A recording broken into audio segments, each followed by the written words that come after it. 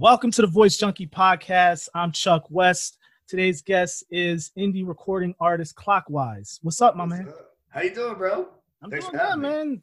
It's been a while, man. It's been a while. We're in trying times. It's weird. It is so weird, man. How have you been coping with this new quote unquote normal that we're experiencing right now?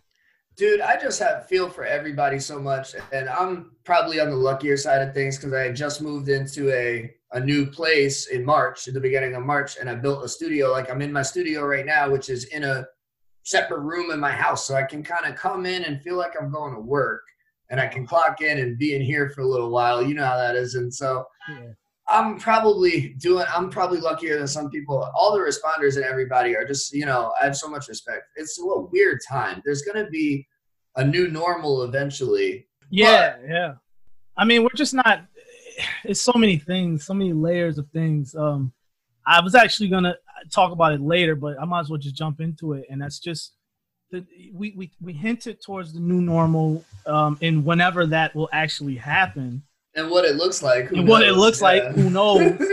But, it's going to lead into like I said, I was going to talk about it later, but let me just jump into it now. Like, that question is, how can artists adapt during the new normal? Like, during COVID-19, whenever we get to the new normal?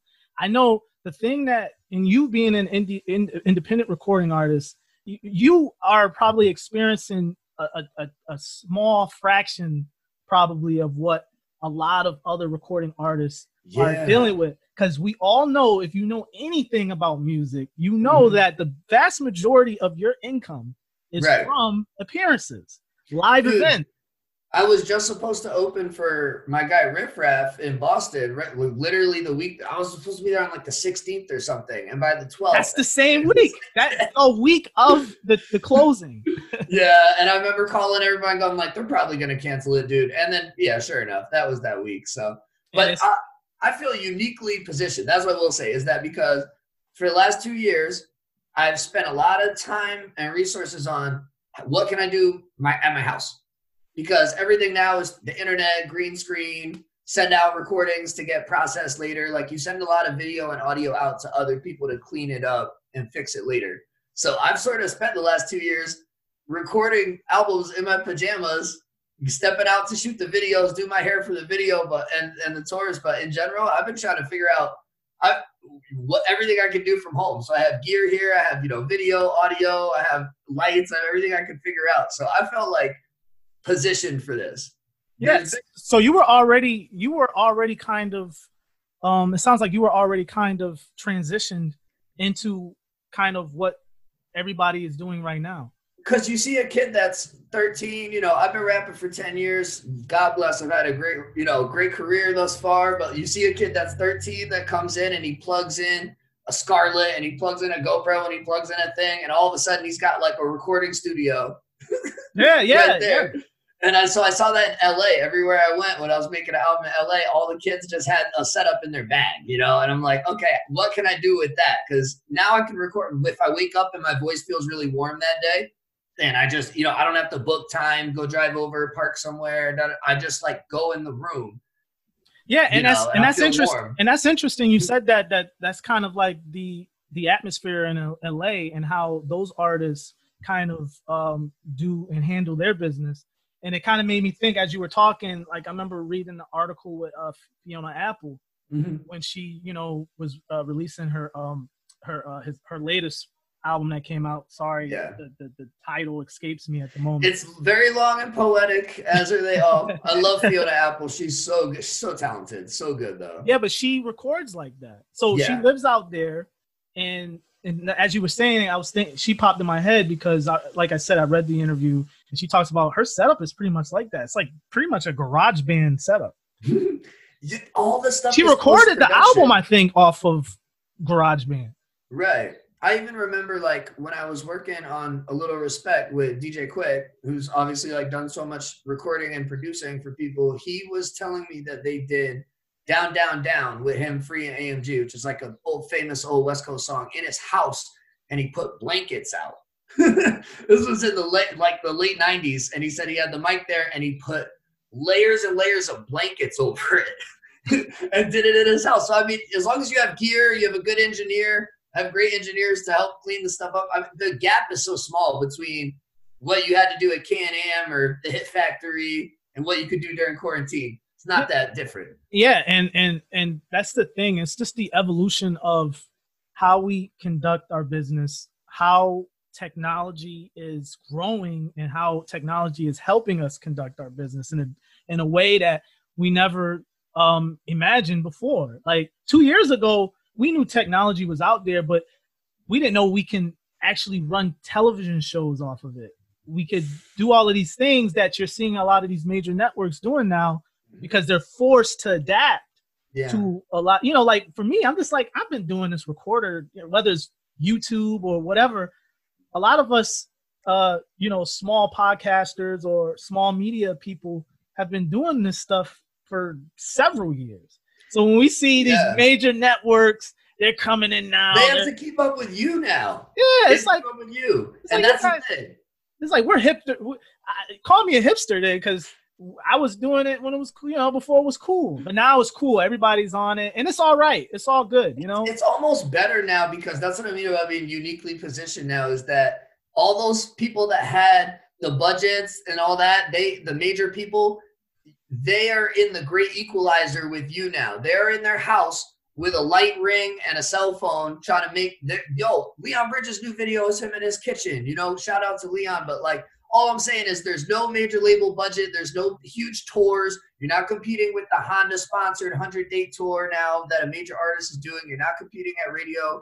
They can't go up to Hot 97. They can't go up to Shade 40. But like, everyone has to stay home. Yeah. We have the same tools that the major artists have right now. It's actually a much more competitive playing field during quarantine, in my opinion. And just to piggyback off of that, I mean, because I've been watching a lot of, I've been watching The Voice. I've been watching American Idol. Do you watch Masked Singer? Masked Singer is my jam. I watch Masked Singer. Oh, I love it. So I didn't see the new one yet. So, but I'll tell you.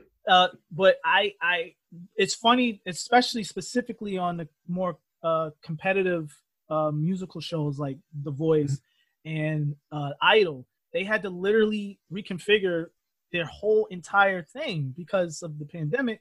So, like you said, everybody's got the ring light, everybody's got the iPhone set up. And to the credit of all the engineers and the producers, man, they've been putting together.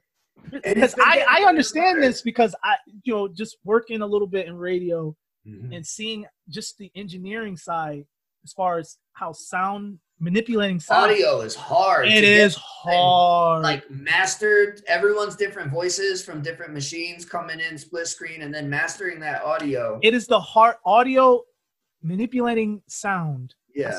That's why I like to call it manipulating sound. It's the hardest thing to do. It's the hardest medium. Video is just capturing a bunch of moments and putting it together. That's really what video is. Sometimes you get lucky with video too, like without a lot of extra frills. Like sometimes the light hits you the right way, or a car drives by, or something happens that like hits the footage the right way. It's a little bit more like lightning could strike. Yeah. Like happenstance, but it's still, I guess what I'm trying to say is it's still easier to construct it. It's still easier to put it together. Whereas sound is so hard, man. It's like, because I'm still learning how to be a better sound guy, and it's like, man, you'll sit here for several hours like, God, this damn hiss. I can't get rid of this damn hiss. And video, you don't have to worry about that. Video is, if the sound is bad in video, you could just put an instrumental over it. Problem solved. Like, that's the recap, the rap recaps. Yeah. So, and that's the lazy way that they're handling. Right.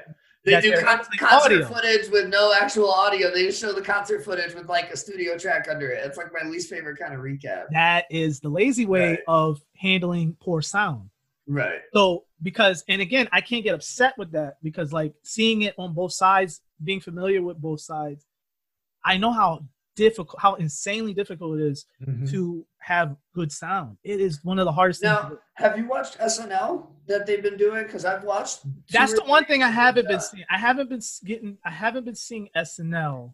They've gotten better and better. The first one they did, Tom Hanks hosted it in his kitchen, and there's no laughing audience, not laugh track, but there's no audience. So some things feel weird. The monologue feels weird. Weekend Update feels weird, but they've gotten better and better at it. The last couple of weeks, like it's all editing. It's all about the video and audio editors, like making it fun, making these little boxes of people's faces fun. And you know, what can you do with it?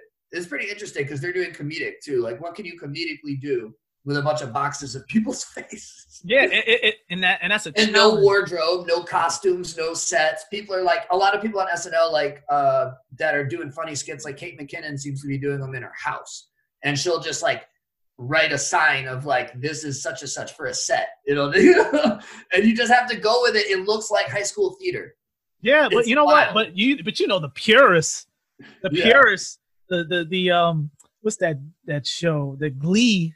Right. The Glee crowd who are into the performance and the shiny objects, they're gonna love this. They're gonna. It's an experiment. It's worth watching. They're gonna say, "Oh, the essence of the acting and the delivery," and I respect that though. I do respect it because now you're stripped of all the other shiny objects and you just have your talent. It's whether you can act or not, or whether the camera will swallow you whole or not. Yeah, without makeup and music and everything else. Yeah. Sink or swim. This is legit sink or swim times. Mm-hmm. So, you know, I respect those, you know, because a lot of that is, you know, it's ad-libbing, man. A lot of it is, you know, what's the actual term for it? I call it ad-libbing. Well, improv. It's improv. Yeah, you're improving a lot of it. And, yeah, the structure that you're putting in place by topics, but a lot of it is improving and just going with the flow. So, you know, now you see, you know, even in Tonight shows and everybody's kind of just doing this virtual thing. And it's cool. It's cool. I respect it. It's going to be weird that that's what it's going to be for a while. I mean, for a while. It's so odd. It's so odd to me. We've never experienced anything like this where like the modern technology doesn't have this. It's not like, oh, this is the fix. No. Like, get ready. The fix is waiting, and being patient. But it is the time to drop music and drop art. And the bar is this. I mean, like the bar is a little bit lower, like what you're talking about. Like your content creation doesn't have to be shiny and have a Maserati, and you know it can be what you're talking about because that's what everything's at now. Listen, as a writer, as being a writer, a former writer, I mean, it's all. What you learned from the beginning, from the get-go, was content is king. Mm-hmm. So, I follow a bunch of YouTube pages and personalities, and they don't have the greatest video. They don't even have the greatest sound. It's just that I follow them because of their personality and their topics, their content. What are they talking about? And that's what I always follow. It's like it doesn't have to be wrapped up in a bow. It doesn't have to be perfect. And doesn't have to be just music. Like that's what's interesting is you like to see how somebody reacts to situations, what their ethics, what their views are. Like that's why people like Cardi B so much. You know, like Cardi's music is great, but it's also just that she shows you who she is by how she reacts to stuff and everything else. I mean, that's and she's not as dumb, and she's not as dumb as she looks. Right, and you peel the layers away at somebody. Yeah, she's you know she's very deep when it comes to certain subject matters. You know, but like. Just to ping back to the artists and what they're going to have to do and what they're going to have to adapt to during this time, I was talking to my brother-in-law, and I was just like, when the last time? It's been a while since I've seen people posing with the money phone. Right. All that stuff is out of touch. And like, there's a scene in Jerry Maguire. Well, they ain't got no money. Nobody's touring. If you check out the like Tom Cruise tells his client Cuba Gooding Jr., who's mad about how much he's getting paid, and Jerry Maguire, he says, talk about how much you're getting paid or not getting paid is not what inspires people. That's not what inspires people. And right now we're all desperate for like authentic inspiration, just good news. And you know, a lot of, especially in hip hop, we like to flex and say we're okay, we have this, and this, but that's not what inspires people. No, and it's forcing people to be a little more deeper, right? Or to kind of internalize themselves a little better. Themselves, absolutely. Yep. Because that's at the end of the day, that's what you have, and it goes back to my point. Like it doesn't have to be wrapped up in a shiny bow. It's like just entertain me, be authentic, be it doesn't have to be perfect. The video, the sound, nothing has to be perfect. It's just entertain me, be authentic, and have really good, dope content. Yeah, and have something to say. I mean, I think, and also I noticed, like what I've been doing the last couple of years with the East of Exile EP and the Dangerous Youth EP that I put out, and the new single that's coming out, is to really make sure it's all grounded in a story and storytelling, and talking about me or talking about someone I know or talking about a kitchen table issue. Like, I'm really done with music that's surface level, and I think since we've had such a terrible couple years with like the election and everything, we just had a terrible time. So like, I think everybody is over being sold to. They're over being sold some ad or some escapism. I think people are like, know it when they see it, when they see something real, and that's where everybody's at now. Yeah, and credit to them. I think it's growth. That's all it is. It's just growth. I mean, people are growing as far as their taste levels and what they. And again, it all falls into age buckets too. It's like at a certain point, you know, like even your fans, they're getting older, but they don't want to hear about hot boxing and the chicks and bars and all. It's like, you've evolved now. You know what I mean? Like that's the weirdest too. And that's what you have to swim in Lake U, and you got to figure it all out, because my life hasn't changed that much. You know, I've been all right. You know, God has gotten me this far. I've just been able to make music, and I get to chill, and like, you know, my life isn't that stressful. And I have people my age that have kids and this and that. And, you know, it's hard for them to come to a show. Yeah. You know, And so you just hope that you're speaking for them, though. You have to know who those people are and keep them in your story, in the storytelling, so that they, you know who they are and what they're about. Yeah, but you listen, for you though, more specifically, just to talk more in more detail about your work, is that the one thing about you is you've always kind of diversified your subject matters, always. Like, you know, like the art of falling apart. Yeah. Things like that. Like, you've always touched those subject matters, those touchy subject matters about being in a tough relationship or going through things internally with yourself.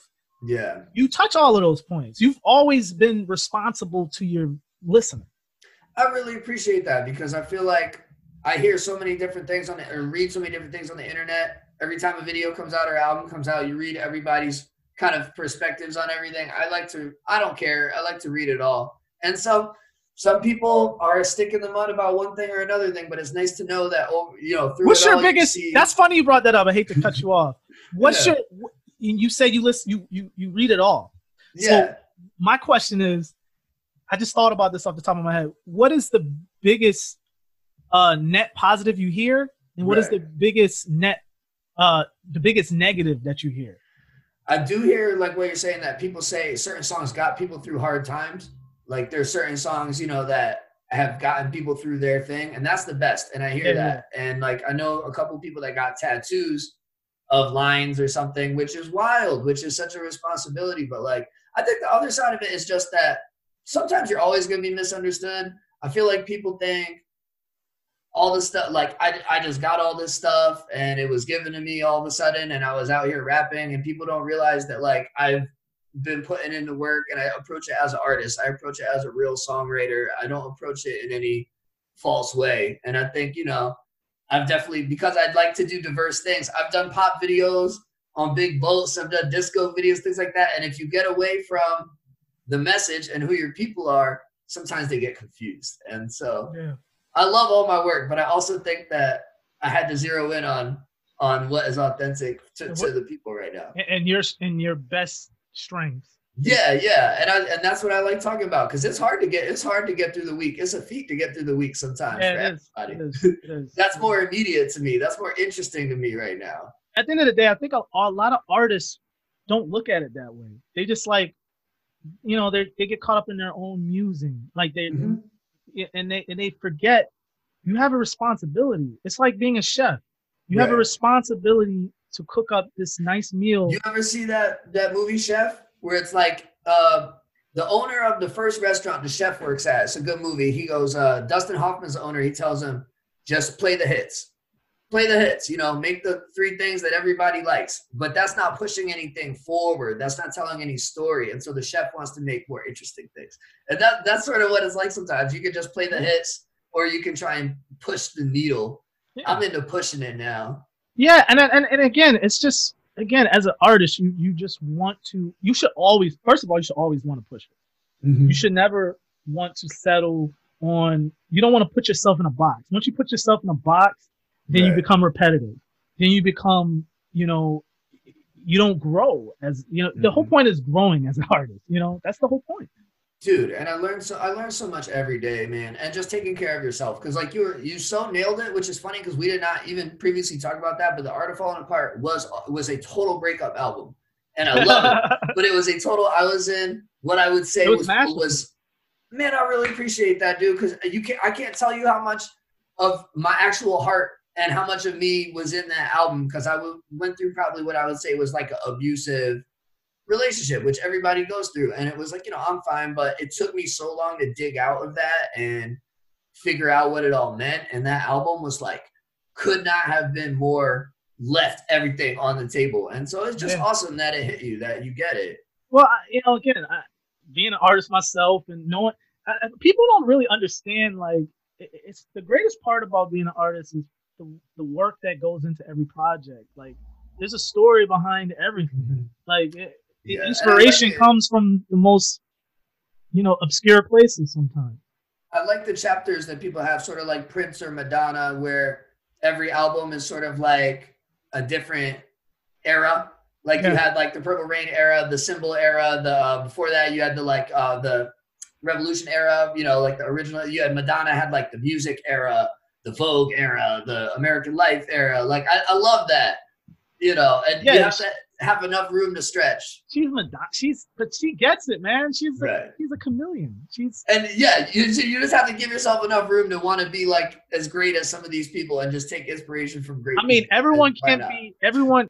First of all, you have to be incredibly strong to do that because you're leaving yourself. You have to be cool at being vulnerable. Mm-hmm. When you switch off, you don't know what's gonna work. Right. You're just like, this is what I feel right now, and I'm gonna put it out. Hopefully, my bass rides with me, but you have to put yourself in a vulnerable place to even do that. You know, I'm thinking about like, not everyone could be Madonna, not everyone could be Bowie. Right. Not everyone could be Bowie. Bowie's a great example. Bowie is he's not of us. Right. Absolutely. He's in a different planet, literally. You know what I'm saying? Like, you know, when I was watching, it's funny. This is like a sidebar. I was watching, I think it was last week. Me and my wife was watching The Runaways. Oh yeah. And I'm like, you see, Sherry. Right. You see her. She was a huge Bowie fan, and I'm like, you have to be a different kind of icon. When women want to be you, women want to be you. That's a different kind of level of iconic status. When you got men who love you and you got women who want to be you, men and women want to be you. And it's just, you know, it's like lightning striking all the right things. There's sort of like a perfect storm to get that kind of iconic album. Is just like it hits at the right time for the culture. It's the right thing for the culture. It's the right imagery. Everything hits the right music. Everything hits at the right time. And you have an iconic, you know, experience like that. Yeah, and but you know, like you said, you know, you have to. There has to be a rudder to the boat, though. Like, and I don't go from doing like pop music to country music. It's all just hip hop. It's all lyrical, thoughtful hip hop. But it's just that it can wear different, you know, little skins as I go through my career. But it has to have a rudder to the boat. It all has to have. You're rooted in hip hop. That's right. Exactly. That's the base of all your inspiration. It comes from that base. And that's fine, you know, but you like, you know, again, you're not afraid to just go outside of that. It's still here. It's still rooted in this, but you put branches on it. And I love that. Branches. Yeah, that's dope. Yeah, we did the first couple albums are all live instruments and it's hip hop records. And I still had it logged out in Pro Tools with metronomes and such, but it was all live instruments because it was easier than samples at the time. And that's a good thing too. People forget, like, and that's like now, as I, on the other side of it, as far as musically, I like when artists want to do it that way, when they want to be a little more original. My goal, my hope is artists try to be more original. You know, like it's cool to sample. I grew up in the sample era. I love that shit. You know what I mean? Like, but it's like it's not always worth it either, because it's like if you know the business, you know how this, you know the business. Samples it's so hard to get cleared. Get clearances are so tricky when a lot of times you just want to put the shit out. Mm-hmm. And you can't do that if you got a bunch of samples attached to it. And that's the thing is I've always felt like, and this is definitely indicative in all the music, but I've always felt like I'm the MC, I'm the ringmaster at this circus. I should be able to make the beats hot. Like, I forget there's a rap line like that. Like, you need the beats need me. Or I don't know who said that, but that's so I should be able as an MC to figure out what the beat needs to elevate the whole song and make the beat hot. You know what I mean? Facts. That doesn't mean you pick bad beats, but sometimes you pick interesting beats, or you take a risk on reworking something without a sample, replaying it, because your job is to make it hot. I mean, at the end of the day, that's what you got to do. And like, you know, you just, if it's all the beat and it's not you, then you probably shouldn't be doing the record. I couldn't say that any better. That's the best way to go about it. Well, yeah, I mean, you know, so I want to pivot to, since we're in music, let's pivot to verses. First of all, what do you think about verses? It kind of came out of nowhere. And now, for y'all out there who don't know what verses is, it's a collaborative project from Swiss Beats and Timbaland, super producers. And they came up with this idea called verses, where they essentially put together two musical entities against each other, whether that be producers, executive producers, writers, artists, don't matter. So they pit those guys up against each other, and they've been doing a lot of these battles over Instagram Live. First and foremost, what do you think about it? And secondly, do you think that, because from what I've been hearing is that these guys want to venture out and include, you know, comedians and include even athletes. So I'm not sure how they're going to do all of that. Well, obviously, if you do athletes, you're basically doing one-on-one. I guess you'd have to pull stats up, right? Yeah. So that's what Swiss was saying, that's the greater goal. Right. But first is, what do you think about it? Secondly, do you think they should branch outside of the music genre? I love it. I don't think there's any losers in it. I think it's only winners in it, because everyone talked about Teddy Riley. I've gotten to hung out with Teddy Riley a couple times. He's a really nice guy, but this is the most pressed Teddy Riley's gotten in 10 years probably. Like, everyone in the whole world is talking about him. Yeah. And it pulls your Spotify up. It has people pull your YouTube up, and just, you know, if people were touring, they pull that up. But yeah, I don't think there's any winners or losers in it. Same thing with RZA. Like, RZA had hard audio, but everybody was just pulling RZA up for a week. I mean, you have the entire internet. Who you think won that battle? I'm Primo. I'm a Primo person. You're a Primo guy? Not even because of the audio. I'm just into the Primo BPMs. Like, he's a guy that I grew up on Gangstar and things like that. See, I'm different. I love them both. You know, Jay-Z's one of my favorite rappers. I mean, I listened to Nas when I grew up. Yeah. The J shit, Primos. Woo. Yeah, and I just like RZA, man. His beats hit me differently sonically. Like, yes, I just like his style. You know what I mean? Like, when he played Liquid, when he played Verbal Intercourse. There's some rounds where he shook the concrete. How do you beat that? How do you beat Verbal Intercourse? That beat is that's one of the sickest hip hop beats ever made. Verbal Intercourse, that's probably arguably the greatest Nas verse. That's my favorite. I think considered top 5. You got that, Live at the Barbecue, It's up there. So for me, I like. It's no, like you said, there's no winners or losers, man. And that's what's great is we're celebrating, like, we're both gonna be playing RZA and Primo tracks now all day. Like, I would love to see. I don't think it'll ever happen, but I would love to see Rule and 50 get theirs together, or have representatives play it for them. I'd love to see that, because I think Rule has a hot 20. Yeah, that's an interesting one. People sleep on Ja Rule, man. I get it because of the whole beef thing, and we grew up in that, you know, so we knew how things were you know, rolling out, how things were happening as it was happening. But yo, through all of it, the one thing that is sad with the whole thing is that people lost track or forgot how really dope Ja Rule was. He was doing something at the time. I wasn't a fan of all the stuff because, again, I grew up listening to gangster rap. So, right. You know, like, it's only but so much soft shit that I can listen to, that I can tolerate on the hip hop side. But he was ahead of his time in a sense that he was making these melodic. Oh, there would be no Drake. There would be no A Boogie. There would be no none of that. No. Like he had to walk crawl so they could walk or whatever it is. You know, like he had to come over the hill and get the arrows so everyone else could do it. Like Jay-Z says, And he took them arrows. He took them in full stride. And it's like, I don't think he gets appreciated enough. Not at all. And you could really teach a college class on what went wrong with that year with his beef. Because there was definitely moves he made where he went left when he should have gone right. And they had the feds and everything. But even the first bunch of years, though, like, we grew up in the Def Jam golden era, second golden era, and like, he had 3 or 4 albums before he had any problems. I mean, I would love to see that versus. I'd love to see that one slap. People forget. People totally forget about his. He was the best-selling male artist of whatever year it was on the second or third record. His debut album is one of my favorite albums. Veni Vici, whatever. Yeah, Veni Vici, yeah. Fuck yeah. Bruh. That album was crazy.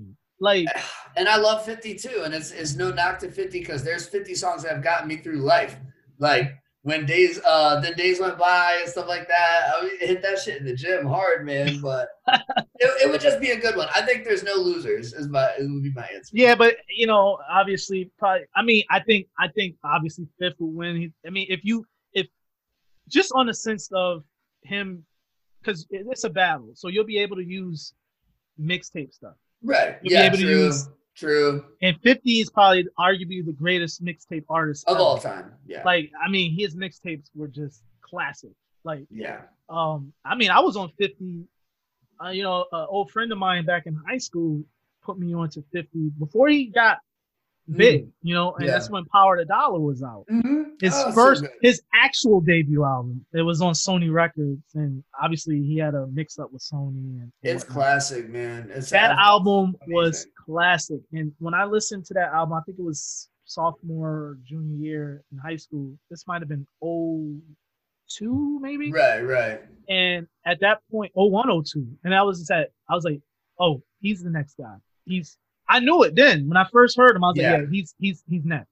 And there's certain people like that. Like I call it, my personal thing for this is I call it the Obama effect. Because it's sort of like once Obama got in the gate and they put him on TV, you knew no one was going to be able to, like, he was going to bulldoze over the thing. The minute they put Obama on TV, you knew everyone else lost. Dude, like, I went to see, I remember he came out here, he did a rally out here. This is 08. Oh, I had to turn around. I was in the traffic jam for that.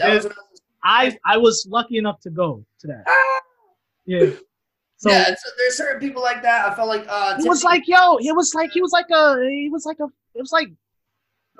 like John Lennon or Paul McCartney was in town. It's new guy energy. It's getting it right on the first impression as a new guy. That new guy energy sometimes. He packed out the Hartford Civic Center or XL Center now. Mm-hmm. He packed it out. It was lines going around the block. I was on exit 48, fam. Like literally, with the chick I was dating in high school, we were on exit 48 and couldn't get off. Trying to get in there. And so it's a good analogy you use there, because that's when you see it, when you see it, you know. Right. Just like Pusha say it. It's like Pusha T say. You know, when you know, you know.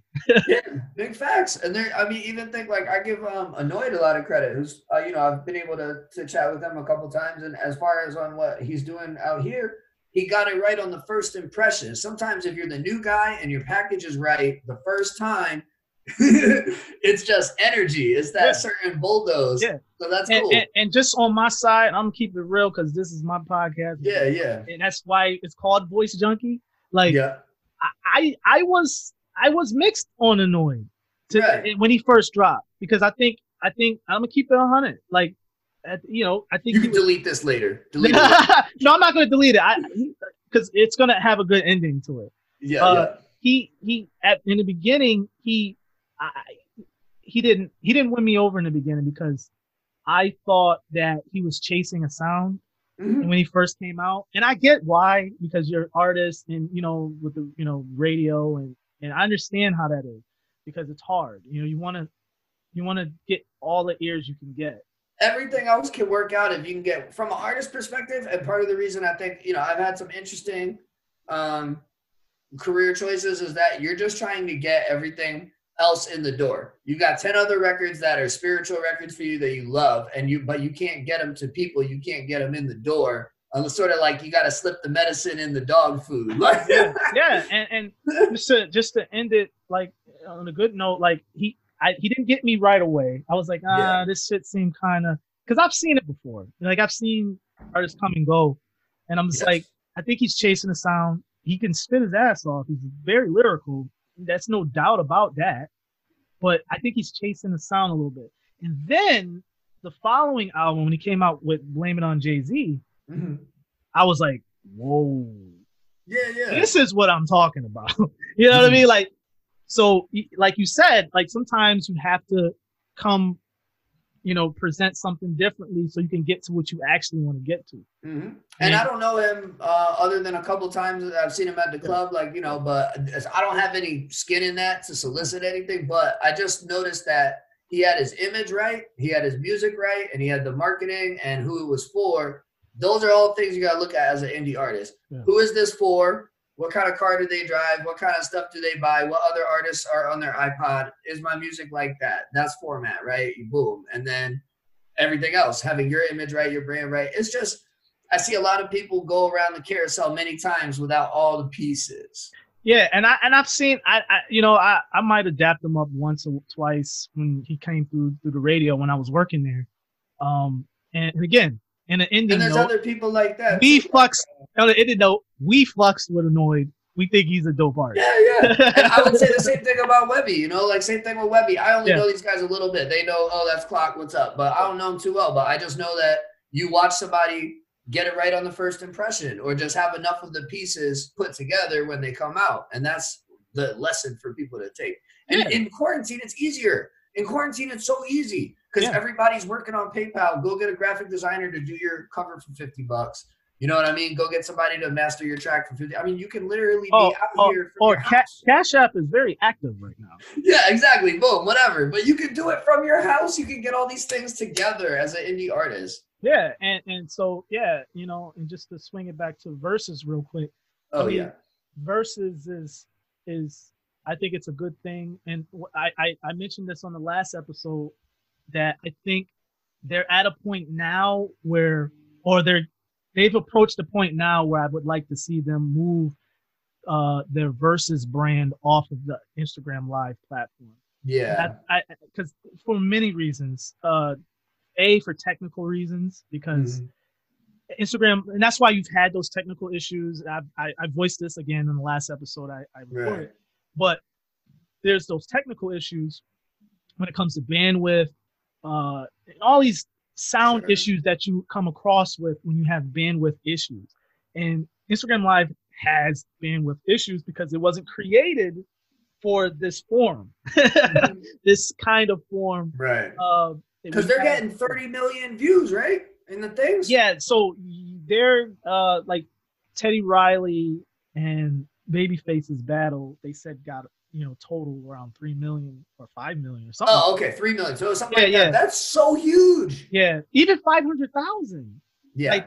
So they started to have their issues around when they were getting 500,000 viewers at once, and then it would climb, and they would have their issues because Instagram, their bandwidth, they can't handle it. So I think I just wish that, and I think they're smart enough people, they'll figure it out. I think they will eventually graduate it to a platform that can handle it more. And the hard part is, like, we're talking about how it feels tone deaf right now to charge for stuff because nobody has a job and da-da-da. And so like they're gonna run into a spot almost like Jay-Z did with Tidal, where they're gonna run into like, what can we charge for this? Is the culture gonna accept that or not?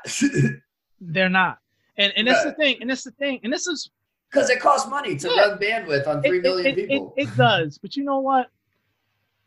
Figure it out. You don't need to charge. Oh, I agree. I'm pro people, but I'm just it's gonna be an interesting thing to watch. Listen, if I was a marketing person working in that team, listen, there's so many ways you can make the money.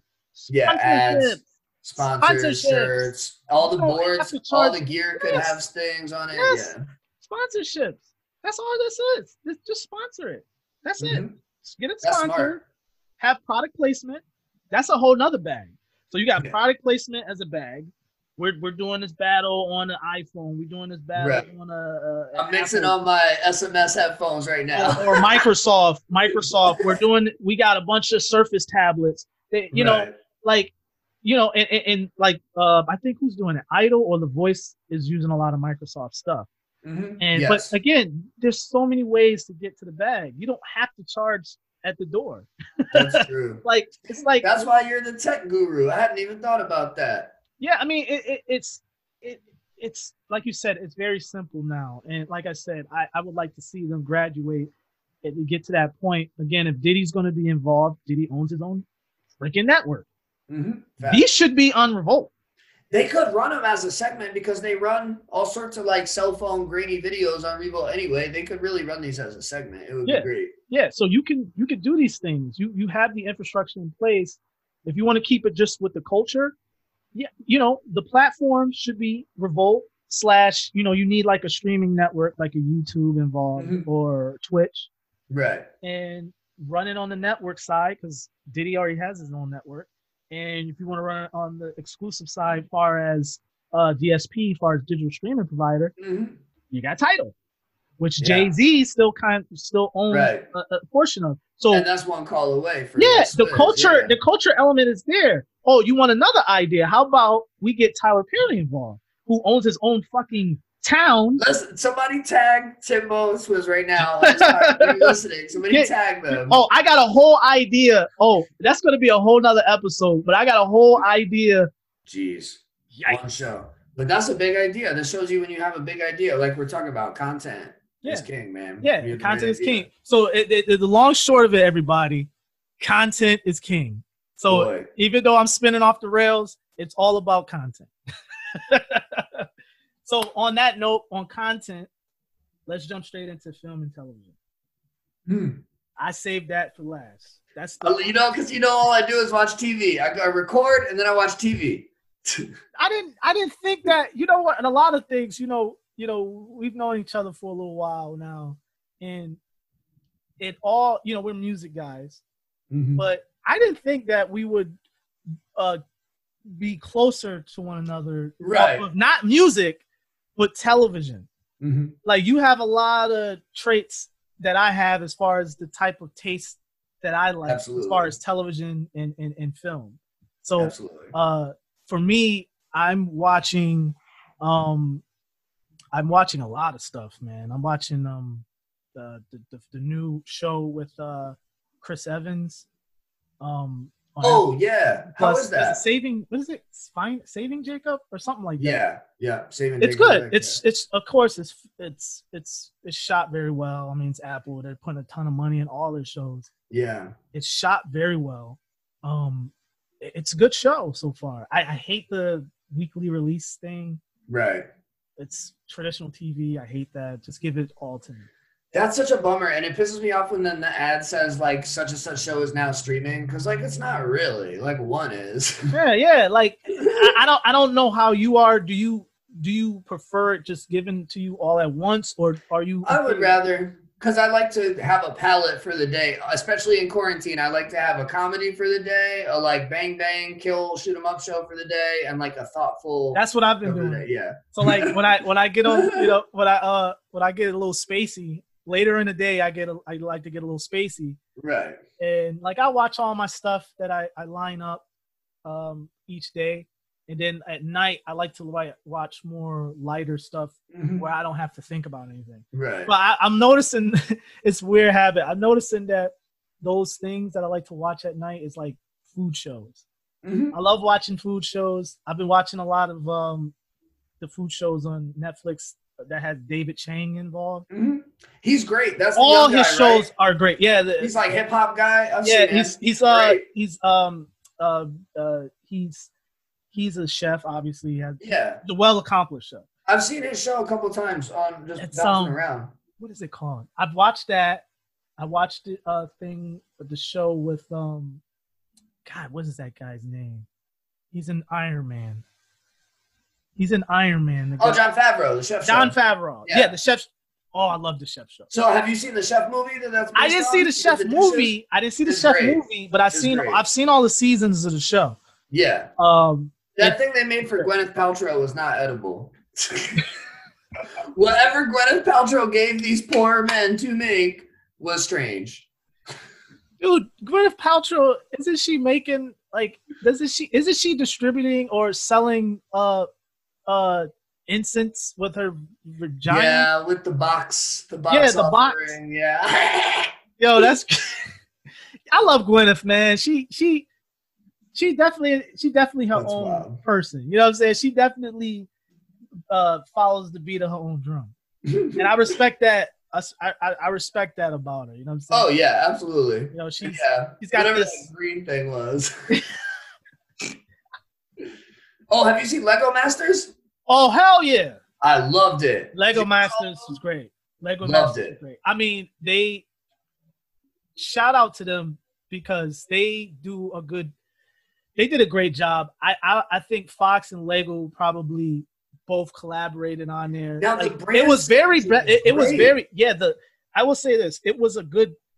They didn't spare any expense. Let's just say right. Like it was high budget all the way. Like it was brilliant though because people will buy Legos and people will be back to watch the show. I mean, it was like for Fox and for Legos, the brand synergy was just great. Oh, it was such brilliant. A win-win. I mean, I would love to get a behind the scenes as far as how much those episodes cost to shoot. Yeah, because you had stop motion, right? Famous special guests coming in.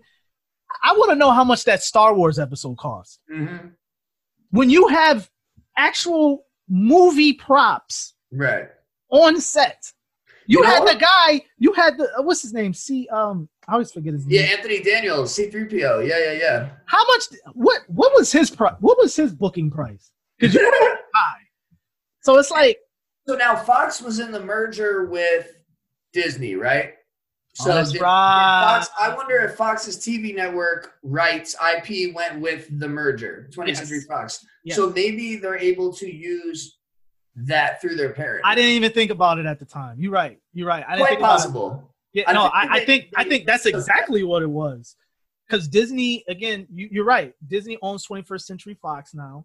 As far as all this production stuff, the only thing that they don't own on the Fox side, is the news, right? Is the sports. Oh, the sports. The sports and the news. They don't own that. But I don't think they wanted the news. They were like, no, thank you. No.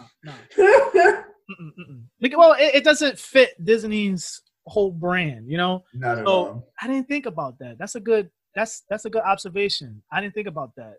I was pissed about who won, personally. That wasn't my pick. They were so they're they're good though. They're real good. They're good. I mean, the bird was amazing. The bird with the wings was nuts. I would joke about them every week because me and my wife and I will watch it, and I would joke every week and say they're talented as hell, but you can't tell me they ain't got some people living under the stairs.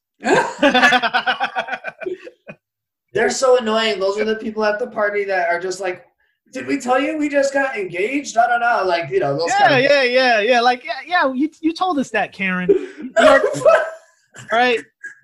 You know, good for you. I liked the guys. I called them the Timber Bros. I like them. They were my favorites. They were good. They were my favorite. I think they were very talented when it comes to just structures. That was their whole thing, mechanics and structure. But I wasn't upset that the creepy couple won because they're really good, man. Like their colors, everything just looks so pristine. Like everything they built looked like something you could buy. Absolutely. And you can't deny good work, even if it's attached to somebody. Like that big monster, the baby thing that they did. And then the other little, like the color sequencing that they used, the color blocking. Mm-hmm. I learned so many things, guys, because they show you on the show things called like studs on side. Yeah. Studs on side. Yeah. So that means something. That's how you put the studs. There's all these words. I forget some of the other ones that are like using the Legos in new ways. I didn't even know. Well, of course, everything has its own language. I didn't even realize how deep, Legos it's were. A whole thing. It's like a whole thing. You know what I'm saying? Like there's phrases, there's terminologies that I wasn't familiar with at the time. So it was cool. It was very high production. Shout out to Fox. Yeah. I was surprised Fox did such a great job. I think production-wise, Fox has been stepping it up. Like you said, Masked Singer. That's another thing. And to that have those two was major. Yeah. To have those two kind of, so it's like, wow, it's like old school Fox coming back. I mean, Fox was kicking ass in the 90s. Like, you know, when they had Living Color and they had people didn't think they were going to make it either because they were launched. It was the big three for a while. It was just NBC, CBS, or maybe Big Two. And then, boom, they became Big Three, I guess, because Fox jumped in what, like the 80s or something, 90s? Yeah. I mean, and you got to understand, Fox is the same channel that gave you The Simpsons. They gave you all these massive shows that Disney owns now. so how weird is that? It's weird, but it makes sense. You know, it makes sense. You know, so you know, I've been watching that. I've also been watching what's the other show I've been watching? I've been watching Ozark season 3. Oh yeah. I watched that. Oh, I've been finished it. When it came out, I you know, it's one of the shows that I get up for. Yes. You know, like I put it on my calendar. You know what I'm saying? Like, shout out to Jason Bateman, man. He is killing it. I didn't see The Outsiders. He got another show. Oh, that's on my list. I have a list here of shows that I could recommend to people, and that's on it. It's excellent. And I heard that was a good show. I heard that was a good show, and he had a big hand in, you know, producing that show as well. So Jason Bateman is just like crushing it right now. Ozark. His direction is great. He's such a great director. I don't know how he's able to act in it and direct it, because that's what you notice in The Outsider too, is that if you're an Ozark fan, it's a little bit different of a type of genre, but it's directed similarly. And it's got a lot of just kind of quiet, creepy moments and like blue color correction. It's a lot like Ozark. And it's and the head and shoulders above a lot of shows. And that character Ruth, man. Ruth is the best one, man. She's phenomenal. She's phenomenal. She better win an Emmy for this season. I believe she has one from last year, and I had seen her on. Did you watch Waco? That just came out? No. That's another. She's also in Waco, which is high recommend. So if you like Ruth, she's so great. What an actress.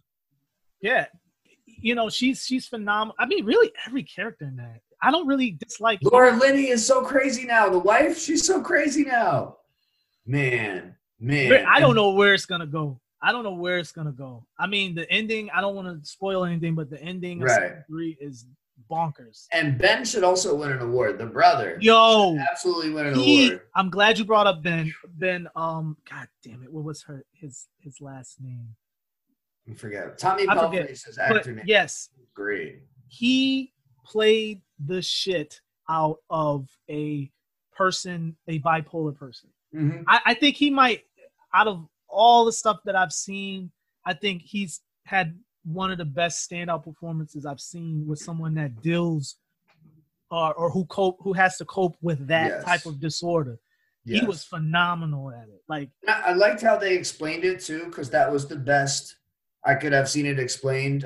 Just from knowing other people that do have that disorder, was they said that your reaction to a thing might be a normal reaction, but his reaction to the same thing would be huge, some astronomical thing. Yeah, and like that's such a great way to explain that to people. Yeah, and they were really artful when it came to that. I mean, he was great. Yeah, he stood out in that. That show is so good because it's almost like about regular things that other shows are about, except that if something goes wrong, you're dead. You dead. You know? Yeah. So so I watched that, and obviously, I have to jump into it. The Good Fight. I'm so glad you're watching and talking about. You recommended it to me. I was afraid to get involved in it in the beginning because of CBS. It's CBS right now. They're kind of they're in flux right now as far as the content that they're putting out. Yeah. CBS put out a lot of crap. They put out a lot of dad shows. What I call dad shows, which are like old dead bodies, zoom in on the photo. And that's their demographic. A lot of for years their demo CBS has been older demo. So they're getting out of that now. Like I read an article saying that since CBS and Viacom are one now, right? That they're going to revamp CBS's standalone app and include a lot of Viacom properties in there. So which is all the fun stuff like Nickelodeon and MTV, right? Stuff like that. Yes, BT as well. Wow. Comedy Central. Mm-hmm. That's all under the Viacom umbrella. So good. Once they do that, and I read the article said that, they're going to revamp the app. You know how much I hate the app. I don't have any better luck, and sometimes it likes to freeze after a commercial. Like CBS app, I hate to do this. Like I love your programs, but it's the coding is horrendous. It's horrendous. It just goes black all the time, and sometimes it loses picture and the audio still runs. It's the worst app. They know it, but just to jump on the Good Fight, what a good show, man! Like I'm very picky when it comes to certain shows. I'm specifically picky on lawyer shows because I love lawyer shows. Like I just finished watching Suits. Oh, I love Suits. I love Suits. I've been watching Suits from the beginning. Boston Legal, The Practice. I'm a big lawyer person. I love Suits. I mean, my favorite all-time actor lawyer is got to be the Harvey Specter character. Yeah, Harvey Specter character. You know what I'm saying? And you know Harvey's the best. And that and I say How to Get Away with Murder, the Annalise Keating character. Those are my two top lawyers on TV. Have you ever watched The Practice? No. It's got Dylan McDermott, who's on Hollywood now, and James Spader in the end. And Spader. It also has Steve Harris, who's a great like Tyler Perry movie actor. And that's a good lawyer show. It's an old lawyer show. It's on Hulu. But if you're a lawyer person, The Practice is amazing. I keep that in mind. And also the good fight is a stem off, not that it has much to do with it, but it is a stem off of The Good Wife. The Good Wife. Which I don't know if you watch, which is in the club of shows that had a bad name because the name doesn't have anything to do with the show. That might have been the licensed lawyer. Yeah. That might have been. That's funny. That's interesting that you brought that up because that might have been one of the turnoffs that I had just originally checking it out. Right. Maybe it was the title. It's like, it's called The Good Wife. Like, what is that? It won so many Emmys. It had Michael J. Fox and all sorts of good people on it. So I ran it one day. Oh, speaking of Michael J. Fox, he was in a past episode. Yeah. So you'll get the genesis sort of his character if you guys watch The Good Fight. If you go back, it was so good to see him. It was so good to see him. It was so good to see him. That's the first time because I didn't watch The Good Wife. Yeah, so really, that was the first time I've seen Michael on TV acting in a while. So when I seen that episode, the Memo 618 episode, and I was like, oh crap, look at Michael J. Fox, man. He's still great, still brilliant. Still great actor. Because he plays an asshole too. Like it's not like he plays like a poor me person. Yeah. He plays like a real human. But he's so talented as an actor. Like even with his condition, he's still acting the shit out of the role. And it's great. It's like, he's Michael J. Fox. So it's not a surprise. He lights it up. I also love. It's like, what do you expect from Michael J. Fox? Facts. I love Michael Sheen season, who's on Prodigal Son. I don't know if you watched that. I started Prodigal Son. But I didn't freaking finish it. And that show is just a cute little network show. It reminds me a lot of Hannibal. That's what I said. They owe Hannibal a check. Hannibal's a much better done version of it. I'm so upset that Hannibal never was renewed. Yeah. Brilliant show. It was great. The best shows that I've seen visually in like the past 5 years, Hannibal's on there. Absolutely. That and I don't know if you've seen Legion. Oh, I have only watched the pilot. I should go back to Legion. Phenomenal. Yeah. Phenomenal. If you loved Hannibal and the visuals, the psychedelic visuals and the innuendos and all of these different things, Legion gives you all of that and more. I'm gonna get into it. They did an artful job of putting you out there in space and having all these different things going on, but they did a really good job of bringing you back as far as keeping you in the know of what's actually happening. Yo, Legion, I don't think it gets enough props. They finished their season. It was only about, I think, 3 or 4 seasons. And you know, it didn't get canceled. It just finished. Yeah. And it was, I'm telling you, Legion, definitely check it out. It is phenomenal. Now, did you see Westworld season 3? Of course. Yeah, I'm on the end. I'm on the last episode, but I'm so impressed with what they did this year. Visually?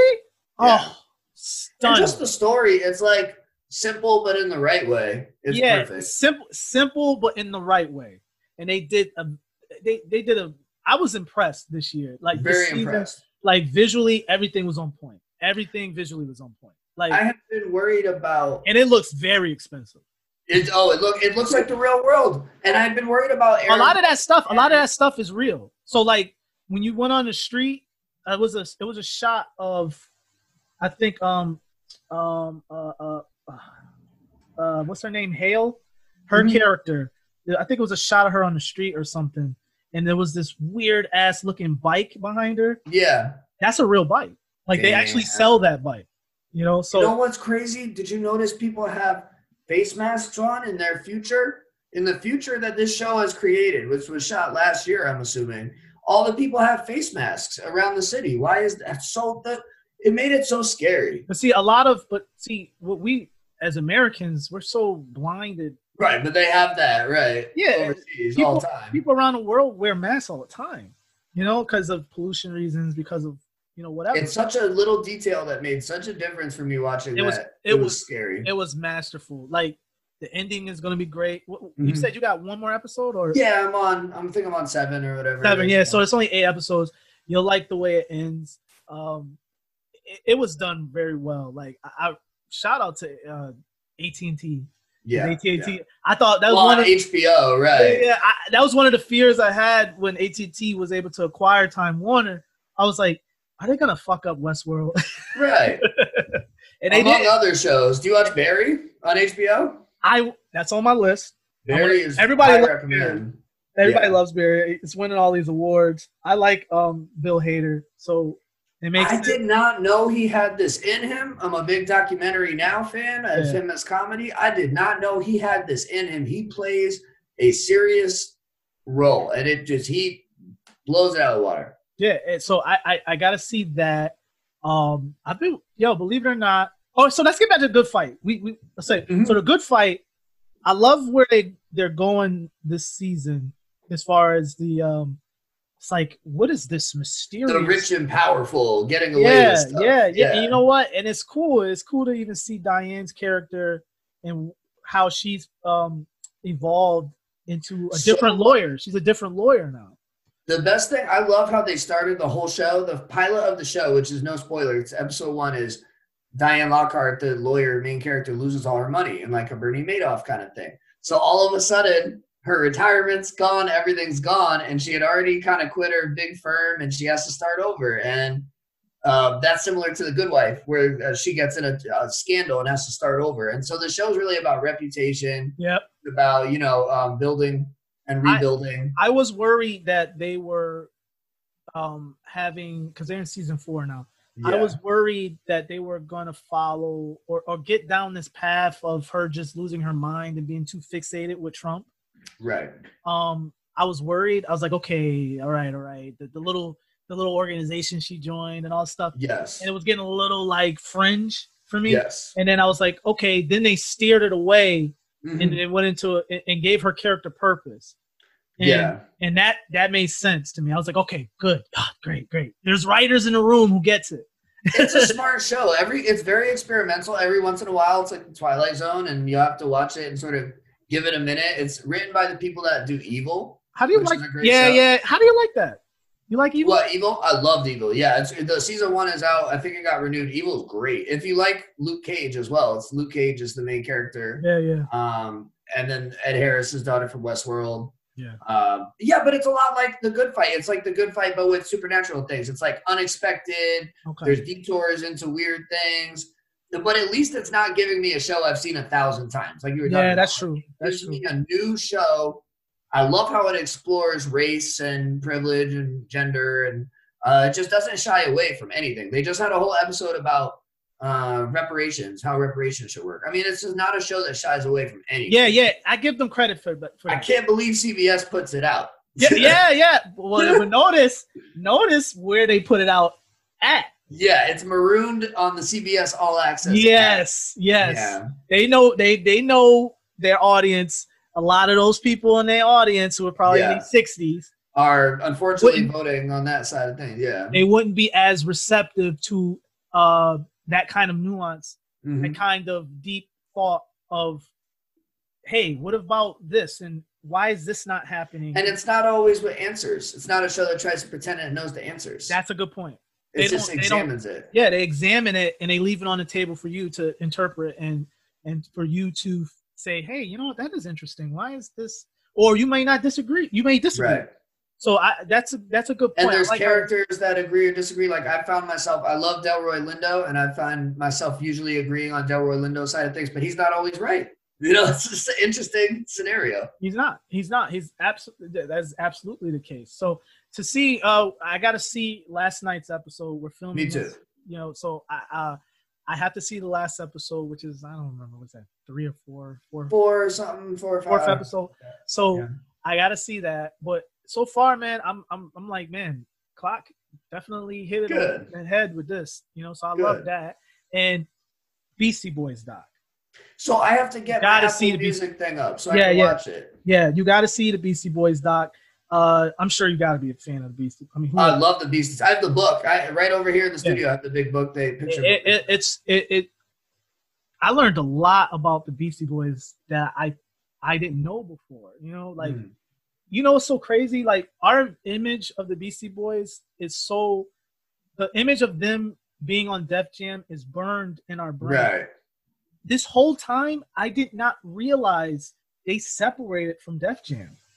Oh yeah, and didn't they go with Rick Rubin with All American or whatever? No. They separated from all of them. All of them. Wow. By the time they're doing what? Check Your Head and Paul's Boutique? Yeah, all of that was on Capitol Records. Wow. I didn't even know that. I thought they was always with Rubin. So, you know, without spoiling all of it, because there's a lot of great visuals. They show a lot of pictures you've never seen before. All this stuff like about how they came up, how the band was originally. There was like 5 members. Because it was more thrash, right? Like thrash metal or something? Yeah, they were like, they was more more like punk rock almost. Like Sex Pistols kind of. Like, so it's like, so to see how they evolved into the artists they became at Def Jam, and they were saying basically, again, I'm not gonna give away too much, but they were saying like with their crazy success on what was it, License to Ill, right? Yeah. Their crazy success on License to Ill pigeonholed them and put them in this crazy box that they never intended on being put in. So all the success was bad. So it was like, okay, You Gotta Fight and all this other stuff. Right. And now that's what we are now.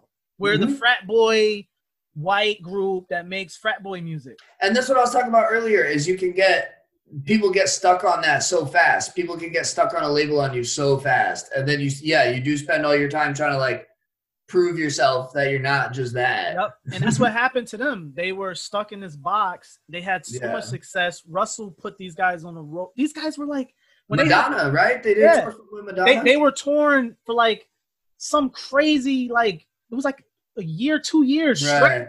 Like we're talking around the world, and these guys weren't even like barely 20. And they're like, yo, we don't know what we're doing. We're just every day is the same day, you know, all of these things. So they ended up burning out. Yeah. And oh god damn it, what is the one that died? MCA. Yout. Yeah. Yout. So Yout, Adam Yout. Yeah. So Adam Yout, he's the genius of the group. So it turns out I didn't know that. Adam's like, he's their soul. He's the spirit. Wow. So every time they ventured into a different sound, it's because of Adam Yauch. Mm-hmm. He was like, he was a genius. So he would venture them into different sounds. And see, he had a different world perspective, you know? And he was the one that burnt out first. He actually left the group. He was like, yo, he's like, man, this shit is whack. Like, I don't want to do this. Like, we're not a frat boy group. We didn't get the music to do this. And Russell's like, and you know what? I got to give Russell some shit too, because, you know, Russell, you know, and again, I get it. He's an executive and he's like, this shit is hitting right now. Right. We need you to make 2-3 more of these. Because that's what the industry is going to tell you. That's what they're there for, is to just put stuff out that is an easy sell. Because there's a difference between what will sell and what is good. Yes. Or what will get bought and what is good is different. So, you know, again. And we have to exist in that. As an artist, we have to move what will get bought into the what is good direction. Yeah, and that's what the Beasties were struggling with. They were just like, yo, we are so far removed from why we actually got into music. And Russell is trying, and Rick didn't have their back. Right. And, you know, obviously because he's a part of the group, you know, he's a part of Def Jam. But, you know, Russell wanted them to just make those records forever. And Beastie Boys, like, that's not what, we're not that artists. Like, they made that record, they said, as a joke. Right. And it just went into this completely different universe. You never know what you get stuck for. Yeah. You know? And you know, and just to wrap it up, they ended up leaving, and they were broke. Russell wasn't giving them their royalties. Wow. Because, you know, they still were technically under contract, and, you know, whatever the case may be, there was some technicalities in that. So they hustled their way onto Capitol and hustled a deal out of Capitol, and it didn't work at first. Paul's Boutique was a flop.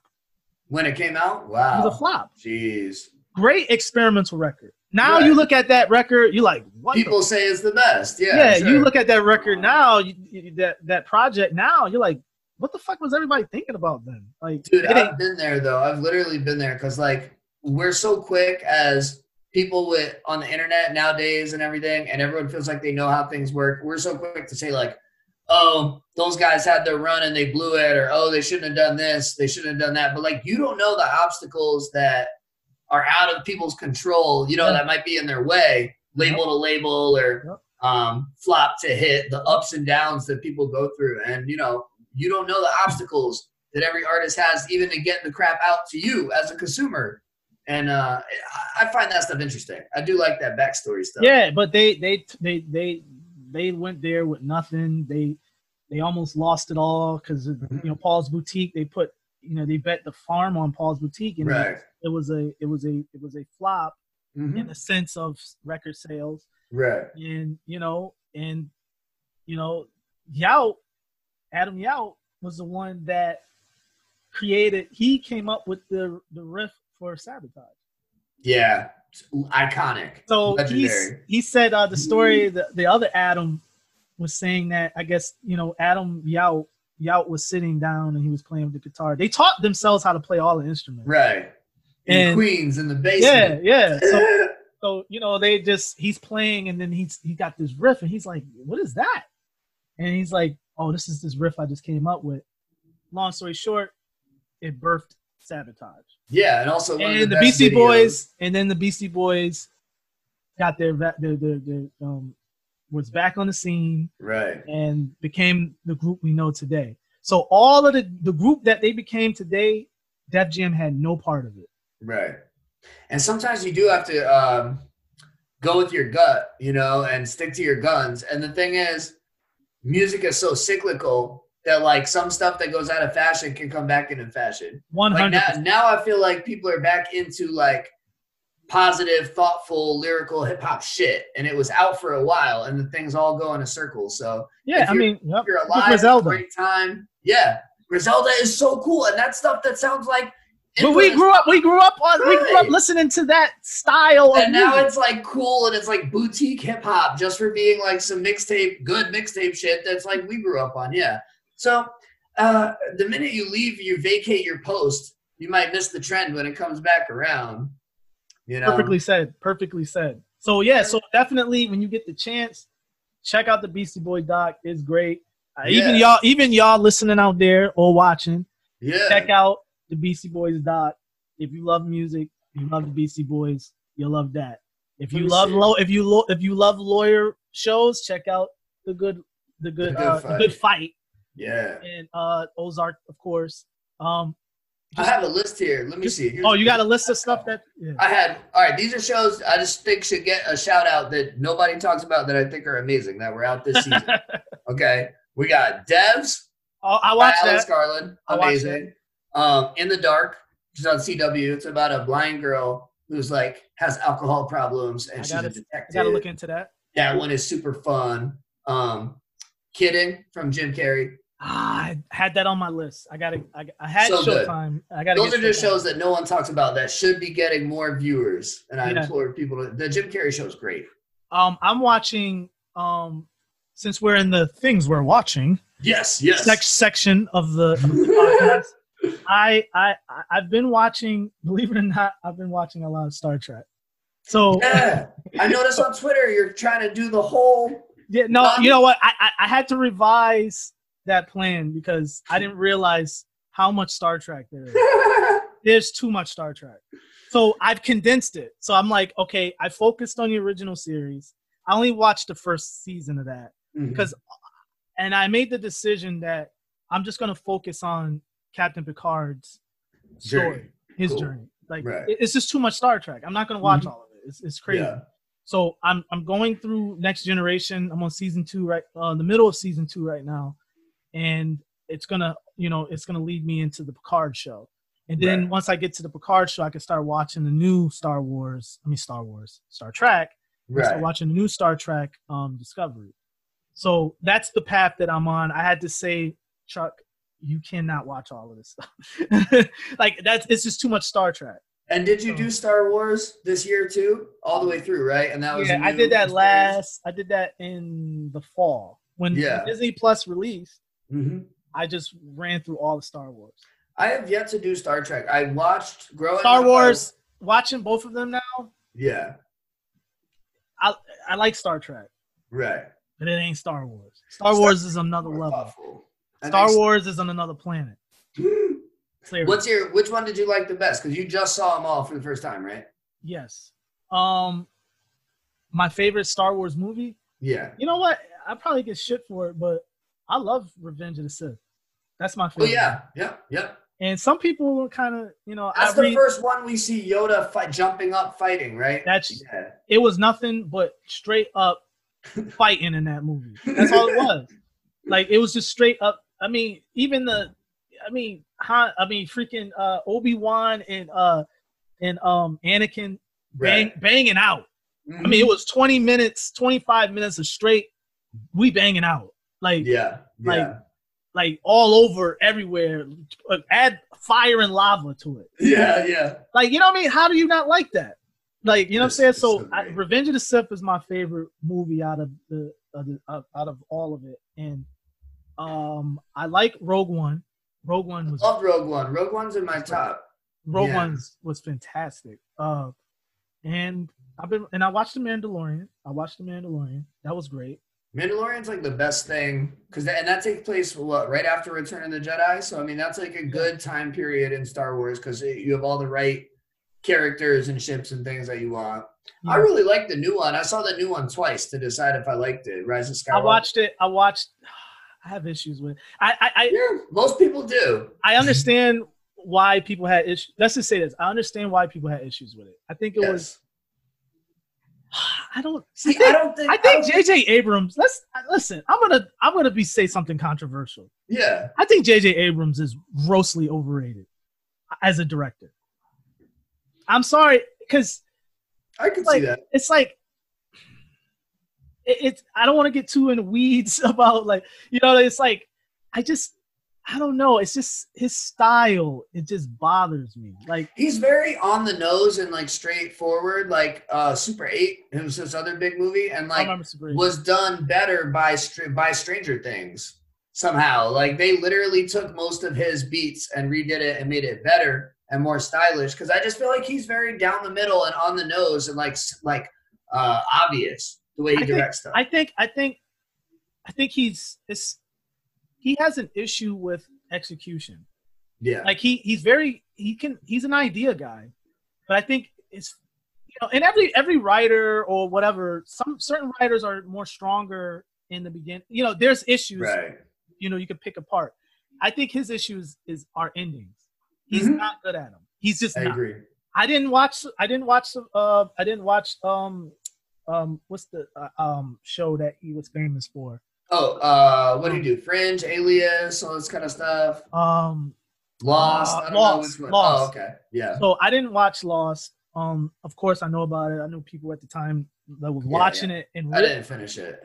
But obviously people weren't happy how that ended. But I'm seeing a consistency with him where his endings are a little spotty. Like I didn't really like the ending of Rise of Skywalker. It was just kind of vague almost. Like it was too much.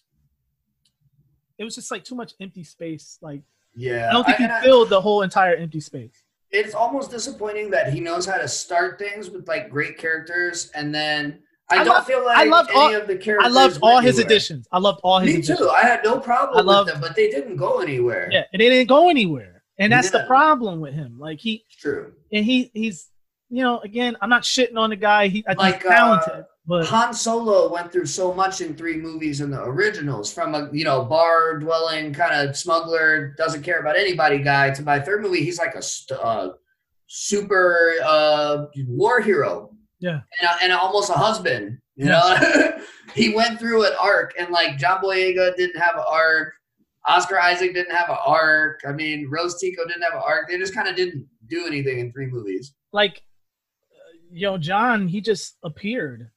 Right. It was like, okay, he didn't like that. He was conflicted. That was, I applaud JJ for adding that, because that's just one of those things you think about. It's like, okay, they're human beings. I know. Right, shooting these things. I know some of them must internally battle with what's right and wrong. So it was cool for him to add that element, that wrinkle. Like, here's a conflicted stormtrooper. Like, what are we doing? We're killing innocent people, women and kids, and what are we doing? What am I doing? What is my purpose? Yeah, and there's some good ideas in there, and I didn't hate this trilogy at all. I also don't think The Last Jedi fucked us in some serious way that we had to unfuck. I hope I can curse on it. We cuss on him. I don't think we had to unfuck ourselves because of The Last Jedi. I think people took that way too far. Yeah, it was visually a really cool movie. And it was visually cool, and I think once they got out of the Jar Jar Binks era and all that, I see why the Star Wars nerds hated Jar Jar Binks, because it was a for what? That's what we call it. For what? Why? And I don't care for like the congressional Senate of the da-da-da's government crap, the galactic government crap that they were doing. Didn't care for it. It was. But if people don't watch, I probably told you this on Twitter. If people don't watch Star Wars, I tell them to watch the original first 3 first, because those make the most sense. Absolutely. And then figure it out. Do you watch? I wasn't bringing this up, but do you watch The Expanse? So I watched some of it on Amazon, but I have not kept up. I know they just did another season. Fantastic. I was on The Expanse when they were on Sci-Fi. Right. And they're from books, obviously. And I didn't read the books. Maybe I should, but phenomenal. It's like a better. It's like Star Trek, but less campy. Wow. Yeah. Like it's like Star Wars, and like it's almost like that. It's almost like Star Wars meets Star Trek. Dope. And it's done in a very great way. The stories is fantastic. Have you seen Firefly? No, but I've been told that it's one of the greatest shows ever made. Among that type of thing, yeah. You would love it. For what you're talking about, you would love it. And so, yeah, I'm going to watch The Expanse. I got to check it out. The Expanse is fantastic. When they got stuck. And shout out to Amazon for picking it up. Right. Have no idea why Sci-Fi canceled it in the first place. They canceled all their good shows. They canceled Farscape, Farscape was one of the best shows they ever made. That's on Amazon too. It's a little older, but they canceled that out of nowhere. It's such a disappointment. It just kind of scratches your head sometimes when they cancel some of these shows. You're like, I don't get it. Like, you know, like, but shout out to Amazon for picking up The Expanse.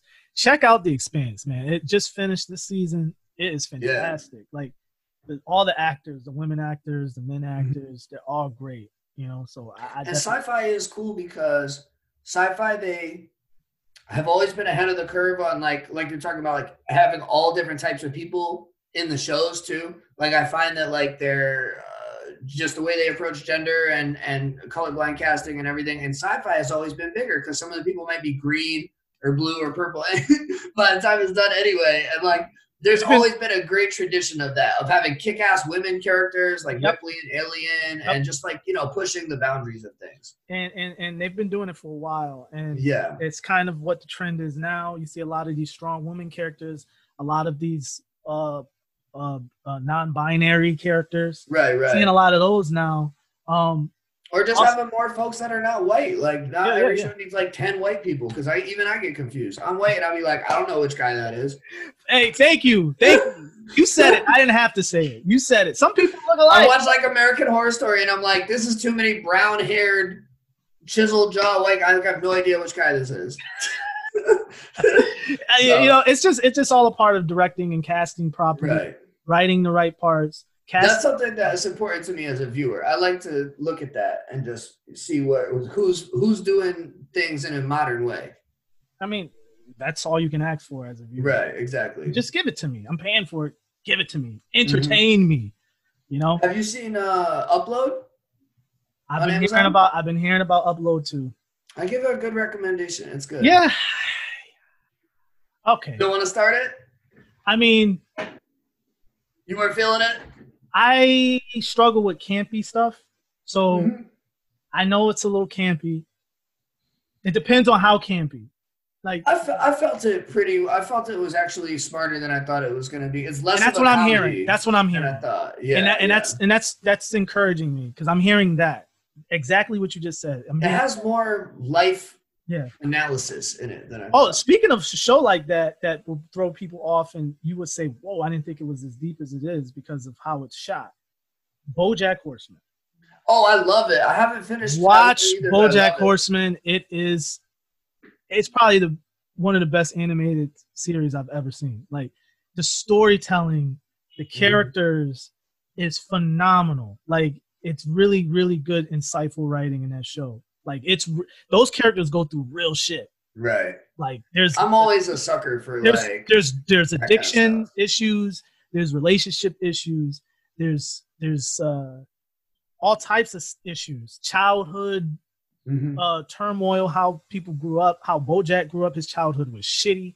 And he's like a fading star, right? He's a fading star. I'm a sucker for that. I love the fading star. Yeah. It's very, very. I check it out. BoJack Horseman. That's on Netflix. Check that out. We're just giving you all the hottest, like really acclaimed, really great, you know, well done shows that are out. You know, got time now. You got the time, so check it out. You know, stay home. So and just on an ending note, I'm watching Drag Race too.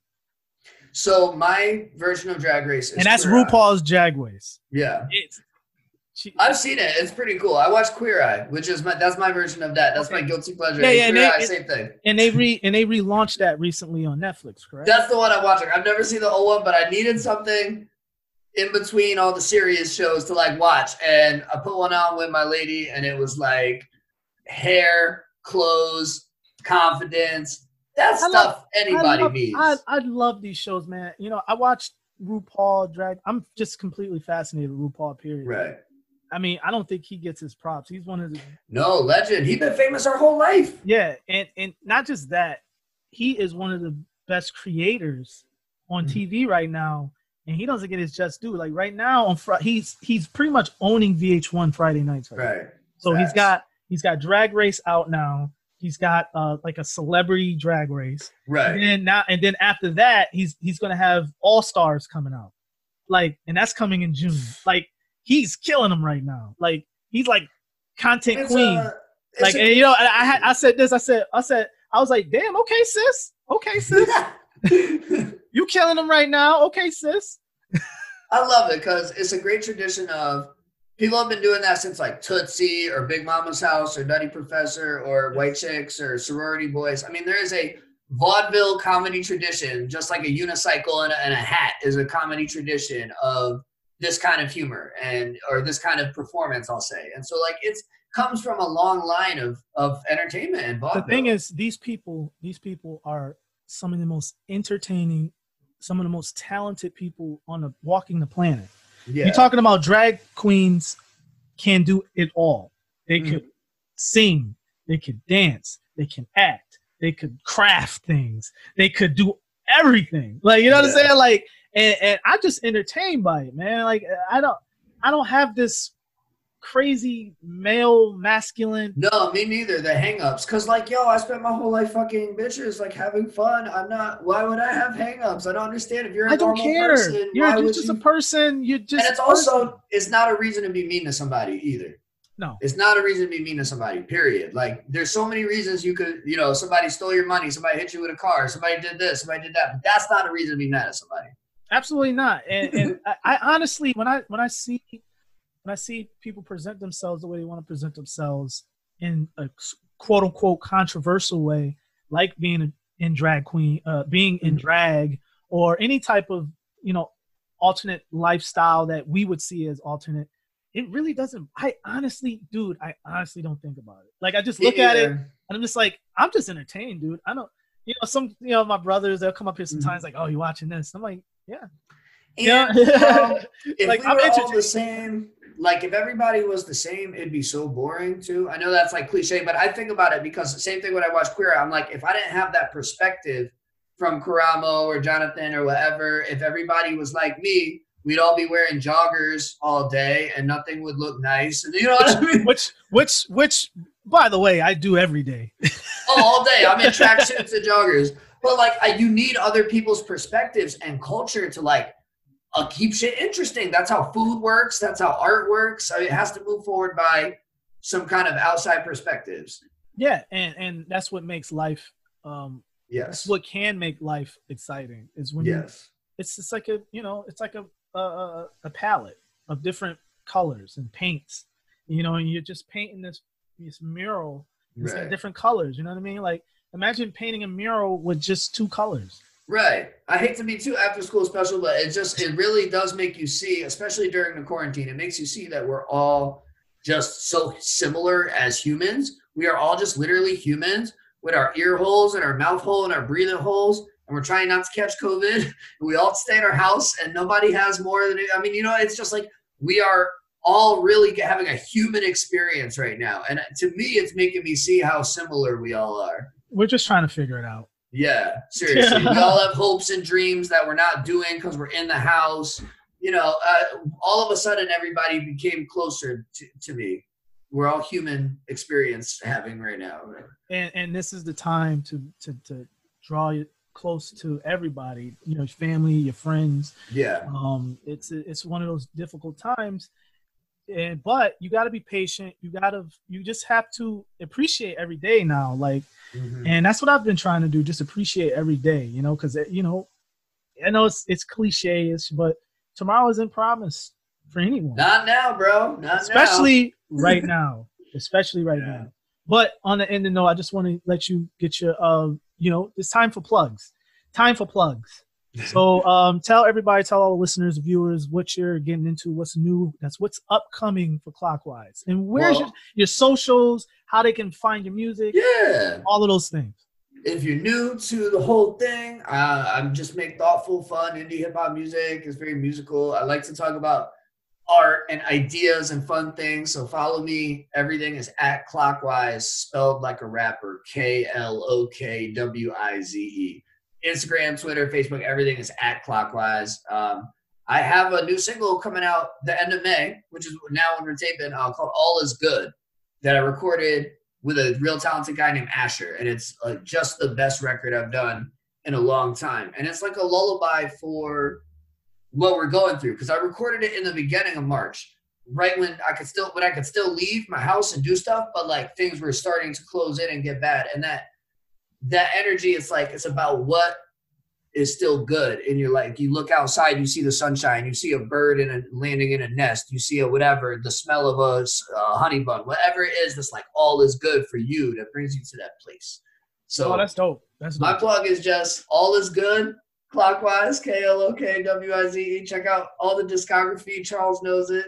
Yes, Clockwise. Check him out. He's on all your streaming platforms of your YouTube, choice. Everything. And check him out. And for me, on the end note, for me, it's you know what it is. It's Voice Junkie Pod. You can find at Voice Junkie Pod on all your social media platforms: Twitter, Instagram, Facebook. Also, Chuck Westworld on all social media platforms. And also, I stress this as being an independent creator, like Clockwise as well.